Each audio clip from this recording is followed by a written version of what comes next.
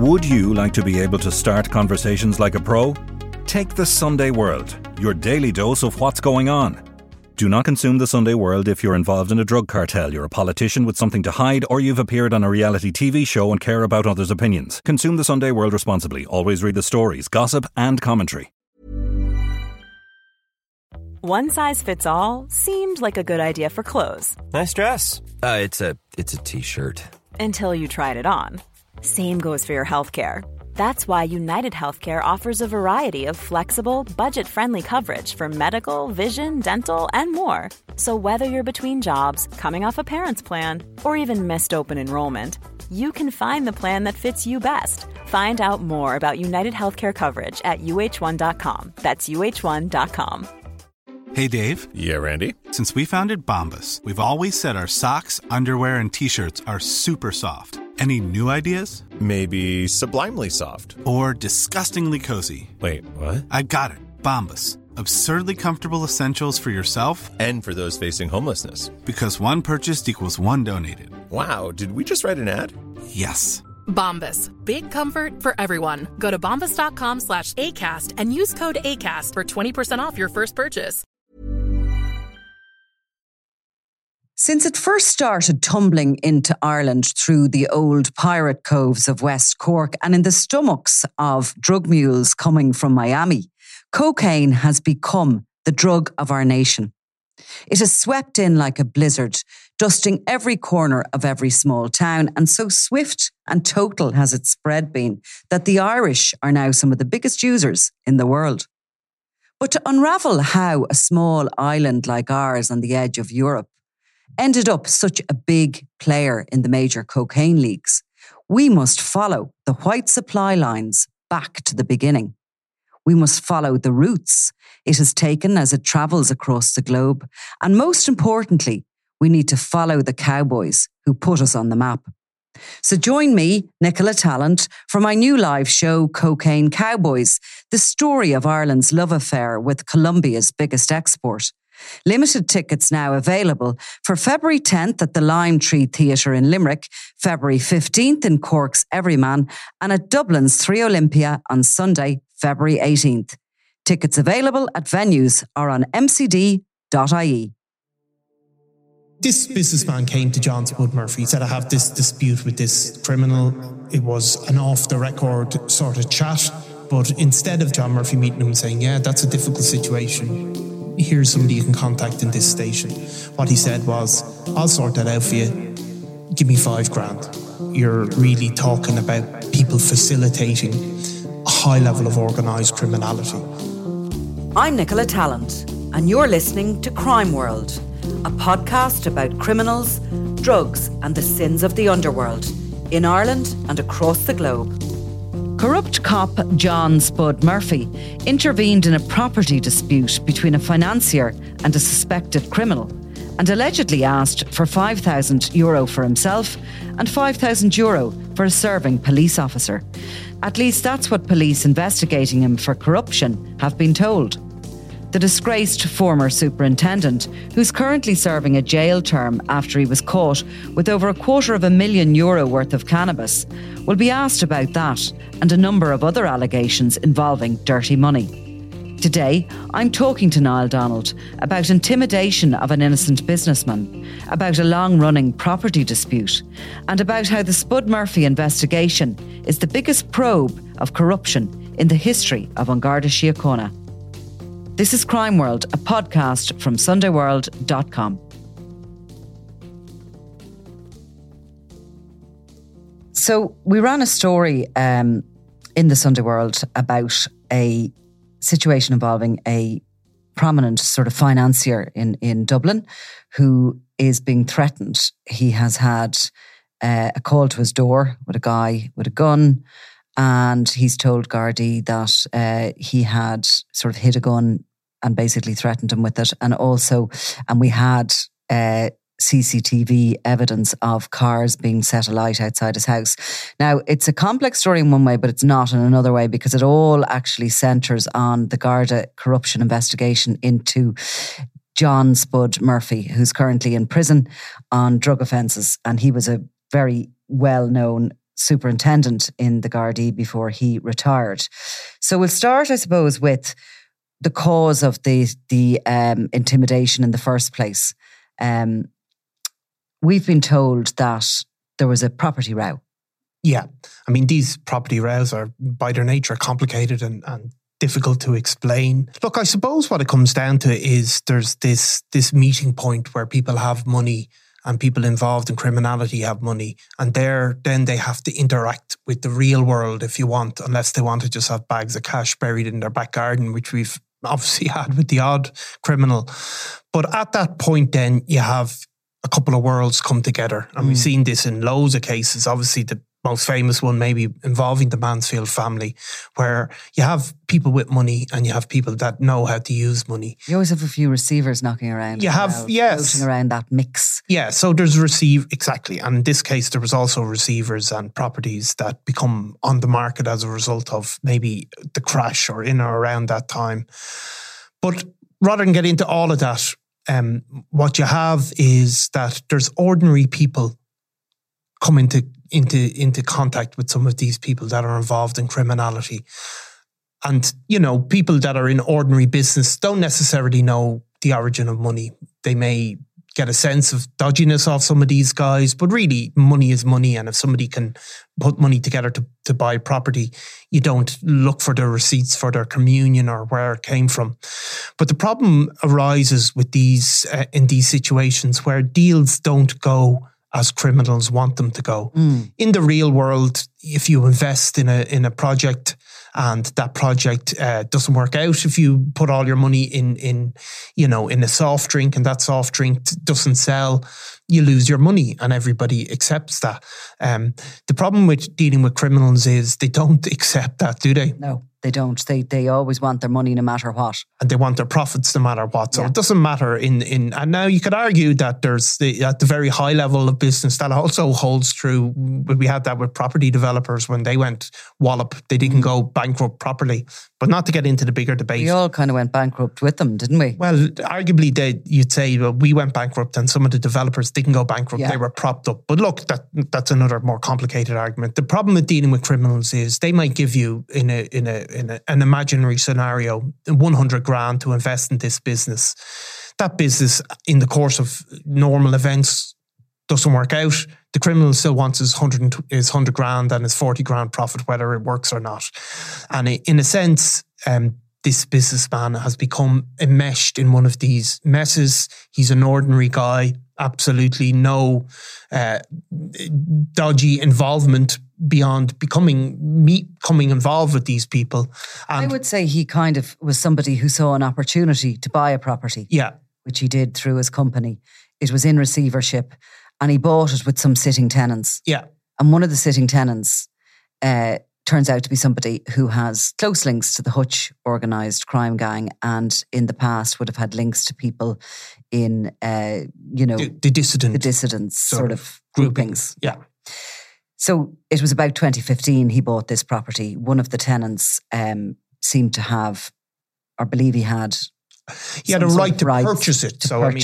His part of it. Yeah. And the argument sort of started there, and it appears that some heavy-handedness started very early on. Yeah. Because the businessman certainly made representations to the Gardaí and was sort of put in touch with a serving guard through the then retired Superintendent John Spud Murphy. Yeah, so what happened really was this dispute arose over ownership and money. And this businessman, in an effort to find a mediated solution, contacted John Spud Murphy, who at that stage would have been retired from the Guards a number of years. Now, John Spud Murphy, as people will know, we've done a podcast on him before. John Spud Murphy was a very senior guard. He'd been heavily involved in the road traffic division, being the superintendent there. Comes from, a very strong Garda background, his own father being a serving guard. But, John Spud Murphy, unlike many, he's one of the very few senior guards to ever end up in prison. for serious drug offences. He was caught with a huge quantity of cannabis in his house, storing it, ultimately pled guilty and is currently behind bars. A really, really rare occasion. We have obviously had Gardaí go to prison for offences around drugs, but they've tended to be, guys on the beat or very low-level Gardaí with very relatively small amounts of drugs. For somebody, now he was obviously no longer a serving guard at this stage, but for somebody to be caught, I can't remember the final figure, but 260,000 worth of drugs he pleaded guilty to having, and that was after a raid on his home in September 2021. There was also 47,000 euros worth of cash found. It was cannabis that was found in the house and in buildings outside the house. Yeah, so I mean, look, clearly, not to state the obvious, this doesn't qualify as somebody being caught with a couple of €100 worth of coke for their own personal dealings. This is somebody deeply involved in organised criminality, deeply trusted within organised criminality, and dealing with six-figure sums at least. So, I mean, it's an incredible development. But if we go back to our story, John Spud Murphy had retired and he had his feet in many camps. Would you say that's a fair way to describe him? Yeah, I mean, there was always something about him, to be honest with you. He was always a sort of, he had many different associations with different parts of the world, high society and low society. Yeah, and obviously, as people are guards over a long period of time, Gardaí can get to know criminals or get to know their families, become on good terms with them, meet them on the street and have a chat. It's all the normal course of events. And maybe John Spud Murphy got to know people in that context as a younger guard. But obviously when he left the Gardaí, that became something else. If it wasn't something else before, we don't know. Well, that's under investigation. Yeah. So, I mean, he seems to have attempted to put himself forward as something of a fixer for various situations between, ordinary people, as in this case with our businessman, and criminal figures, and also then as a fixer for these drug gangs who would either find information that they needed or, search out that's what we believe. And obviously to the point of storing drugs. So this businessman came to John Spud Murphy, said, he obviously heard of him, said, I have this dispute with this criminal. It was an off-the-record sort of chat that people have with us, but presumably have with members of people that are in the know. In that situation, if most people, I've sometimes put people in touch with guards, and what the guards always say to them, well, you have to come in and make a statement, isn't it? Yeah. But instead of saying, John Murphy meeting him and saying, yeah, that's a difficult situation, here's somebody you can contact in this station, what he said was, I'll sort that out for you. Give me $5,000. And that is what happened. And to make it, I suppose, a bit more of an important story and a bit more of an important piece of information that is currently being investigated by the National Bureau of Criminal Investigation as part of the wider probe into Murphy's activities and corruption. He then stated that Murphy introduced him to a senior member serving of the Gardaí who came and spoke to him. He believed in an official capacity, and he then claims that he asked him for $5,000 as well. Exactly. So that money was paid to resolve this because there was threats against him. There was a lot of money involved. According to the businessman, he was paid over. And then what seems to have happened, according to the businessman again, is what constantly happens with these criminal figures, where you get told somebody owes $5,000 for drugs. You pay over the $5,000 and then they come back and say, no, that was actually $20,000. Yeah. So the goalposts kept moving. They were sort of hopeful. The businessman was hopeful that this settlement would be reached essentially between them before anything went to court, where you're talking hundreds of thousands to go to the High Court for cases. And, sometimes it looked as if some settlement arrangement, the money was increasing that was being demanded from him by the individual on the property, in the property involved. The goalpost just kept moving, and essentially it didn't get resolved. So Spud Murphy and his alleged sidekick didn't do what they had promised to do in the first place for their payouts. The whole dispute ended up in the High Court. I think 8 times it went around the High Court. And the businessman ended up having to put the company that had purchased the property into liquidation. Yeah. Such was the level of interest lost, and such was the level of the legal payments that were building. And that's where that has sat. Yeah. But of course, in recent weeks, the pressure has come on again, more intense. The threats coming from the alleged criminal, who's demanding his amount of money that he believes he's owed, which is now like up to, and topping $1 million. Amounts of money, And obviously his home has been targeted. He says he has been targeted. We have certainly seen evidence of attacks on the cars. We actually ran some of the stills from the cars exploding outside the house, terrifying. And all the while, the focus has returned to the Murphy activities and his involvement in this in the first place. So, I think if you can see this businessman, it's an absolutely horrific position to be in. You can see the footage. These look like guys in their late teens, early 20s. Presumably they're hired. Somebody gives them a couple of £100 to go down and firebomb his car. Smashes front windows. It's really, really a heavy burden for this guy to be living with. These guys, then that footage will be given to the Gardaí. They have their hoods up. It's really, really difficult thing to stop, because there'd be different guys paid a couple of £100 each time. You can track them on CCTV, I imagine, to a degree, but they're just going to be hired out. So it's a terrible thing to have to live with. If people have families, that this level of violence is going on in their home. It's a world they don't know. Business people, legitimate business people, don't understand or know this world, and it is terrifying for them. And, security is being ramped up around this individual's home at this stage.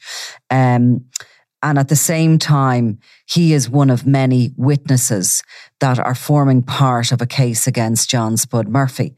Now, what we know about that investigation, which is ongoing, is that the levels of corruption being alleged are literally knocking everyone's socks off. It was described to me that if half of what is being told to the officers investigating this is true or provable, that this is the biggest case of corruption in the history of the Garda Síochána.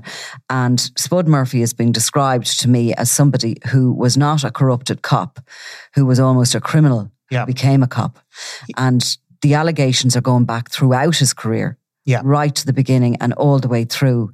And, if proven, or if put to him, in a court of law, we're looking at an officer who rose up the ranks to a very powerful position, all the while working with criminal gangs. Yeah. It's like we've had, obviously, even in recent times, we've had various serving members of Gardaí prosecuted, and right back to John Gilligan, there was officers prosecuted. There was always a kind of a sort of low-level aspect to it. We've had people prosecuted as well, civilian people as well, for looking up things on Pulse. That's all very, very valuable to criminals. It's on 100% corruption. But you're talking about another level, what John Murphy is accused of, where you're really talking about people facilitating a high level of organised criminality. Obviously, John Murphy was at a high enough level anyway. The Hutch connection, as obviously we've discussed it as well, that he's regarded as acting as a fixer for the Hutch organised crime group. But there is a belief that it wasn't just the Hutches, that he was a fixer for hire for various criminal figures, including people like Tommy the Zombie Savage, who passed away, I think it was last year. There's suspicions of links to criminal associates of the Zombie. And to the Penguins Network. And to the Penguins Network. And basically to that kind of older generation of criminals who operate in or around that part of North Dublin. John Murphy had, he in his own defence, he described himself as an alcoholic who made a lot of bad investments. But even the fact that as an ex-guard who retired a bit early, he was flying over to Nigeria and investing in oil fields and stuff like that. I mean, it's I mean, among the things that we currently know are being looked into, are being investigated, is claims that he at one point approached some businessmen in the financial arena and told them that there was a fund in Denmark, and it was 80 to 90 million in it, and that he was looking for ways to move that into the Irish property market. Now, there was no explanation as to who owned that fund, certainly not legitimate. The suspicion is that that was a fund belonging to either one criminal group or a number of them, and that they were looking to move their investment into the Irish property market. Other allegations that have been made against him was that he was at one point trying to sell very high-end paintings, or he was looking for people that might have been interested in them. Some of those paintings may have been stolen by the criminal fraternity over the year. We know there was a number of high-profile robberies on Rusborough House, for example. And paintings are still missing. I mean, masters, some of them. Now, there's no suggestion yet any of the paintings that he might have been trying to move were those very famous missing ones. But certainly they're the names of the artists that have been mentioned to me. I mean, you're talking big bucks for these paintings. Big bucks. Yeah, so I mean, there's two strands to the Murphy investigation, I suppose. There's one that what he was doing himself, acting as a criminal, facilitating the movement of money. The other one, of course, is that through contacts over his years of serving in the force and through people he ultimately knew, that he was attempting to corrupt those still serving officers in order to get information or in order to profit himself. So that's the two strands, really, is what he was up to himself, but also the fact that he was using his contacts within the force to attempt to induce corruption in them through payments. And of course, for a serving guard to receive a payment is 100% corruption and would be a very serious criminal offence for them to profit in that way, like, not to state the obvious. I mean, obviously, over the years I don't know if you saw some of those Netflix series about the New York police in the 80s. Now, it's brilliant, or in the 70s, and you can see that exactly what went on of that type. So there was, and look, people speak of John Spud Murphy as a shakedown type of guy, don't they? I mean, most certainly. I suppose he became undone. In a weird fashion, and it was as there was a warrant out for the arrest of Jerry the Monk Hutch, and around that time when Gardaí were looking for Hutch, they were working with the Guardia Civil. They were aware that he was going to fly into Spain, and I think they were aware when he was due to fly out, and the operation had been set up to arrest him at the airport, but he never flew out. And he went into the darkness for a period of time. Now, that whole scenario and what went on there appears to have brought attention of Gardaí to certain social media sites which were running, and one of which had sort of the information that there was a warrant out for Hutch's arrest, while it was believed to be a very closely held secret within the Gardaí, and how this piece of information had arrived on a social media site, an anonymous social media site, became the focus of attention. And it was during the investigations into the sort of information that was being posted on these sites that led them to Spud Murphy, to John Spud Murphy. I don't think anybody, when his home was raided in September 2021, expected to find an amount of drugs in his property. No, I mean, I don't think, from what we hear, it wasn't as if they were monitoring for for actually ages. holding the narcotics. Exactly, and that is what he's suspected of doing, isn't it? It's he obviously he was caught in his possession, but that's kind of a peculiarity to me, though, because I mean, no matter what, we know factually he was caught with that. He's pleaded guilty to that. He's serving a sentence in the courts, but that's a very high risk activity to have. Put yourself in a position that you have that amount of drugs in your home, that you don't have anywhere else to store it, that a more low level sort of criminal from whatever network that drug was being held for, that they weren't in possession of it. That to me always looked as if something had gone wrong for Spud Murphy. A guy like that, who, if he had been working as a high-level fixer, would never have been expected to have put himself at risk like that. He would have been useful. Yeah. And, he obviously was somebody that would have been useful to keep him out of prison. Yeah. So that, I think that hasn't completely unfolded yet, what happened at that time, why he had those drugs and why he had that amount of cash. Yeah, I mean, I think you see there was a degree of recklessness about Spud Murphy, though, I think, and a degree of arrogance that can come with people where, storing drugs and money is an easy way. They'll never come for me, They'll never come for me. They'll never suspect me. You don't really have to do anything. You just leave it there and you get whatever, a couple of grand. And it's easy money. It doesn't involve a lot. And people, he seems to have, despite having money washing through him, seems to have still been in money problems and chaotic sort of life. Which is extraordinary as well, because, and to be honest with you, the alcohol addiction that he cited in the courtroom, I mean, how much drink would you have to put into you to get yourself into that kind of financial bother? Because, I mean, he would have had a very healthy Garda pension leaving. We know he was working in the private industry for a long time. I mean, he certainly had bits and bobs of work while he was even serving from the private sector. So he would have been a big earner, especially in retirement. And how many pints can you drink to get yourself into that much trouble that you're holding 260 grand's worth of cannabis? Where you're living, it's your family home. This isn't even a kind of a rental property that you have that you could, if anything was found or anything went awry, you could claim was not yours. This was his family home that this was being stored in. Well, you get a sense from the court case, this sort of excuse was that he'd made all these bad investments, and that can happen. People think they're smarter than they are, and they go out and invest in a magic bean somewhere, and all of a sudden they need a bit of easy cash. I mean, yeah, you're right though. I mean, it doesn't make any sense, but I think there can be a recklessness and an arrogance that comes from, driving for so long without consequence, and or perhaps he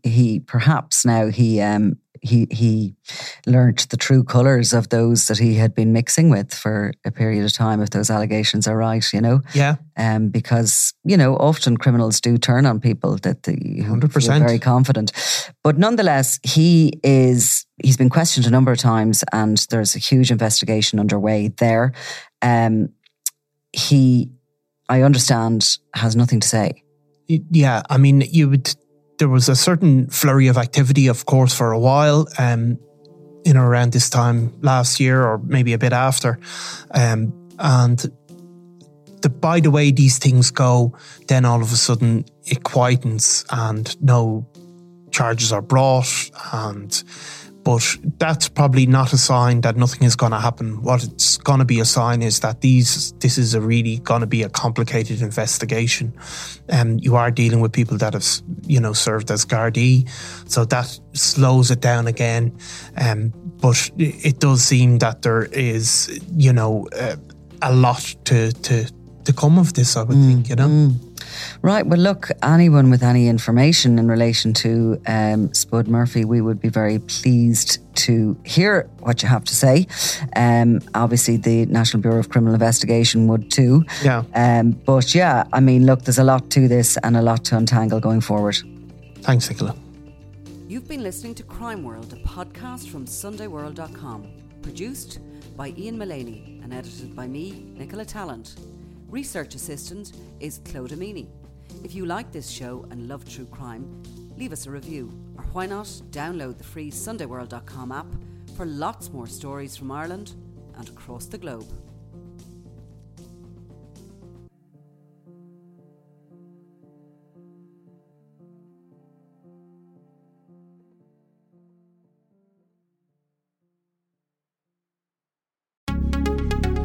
Would you like to be able to start conversations like a pro?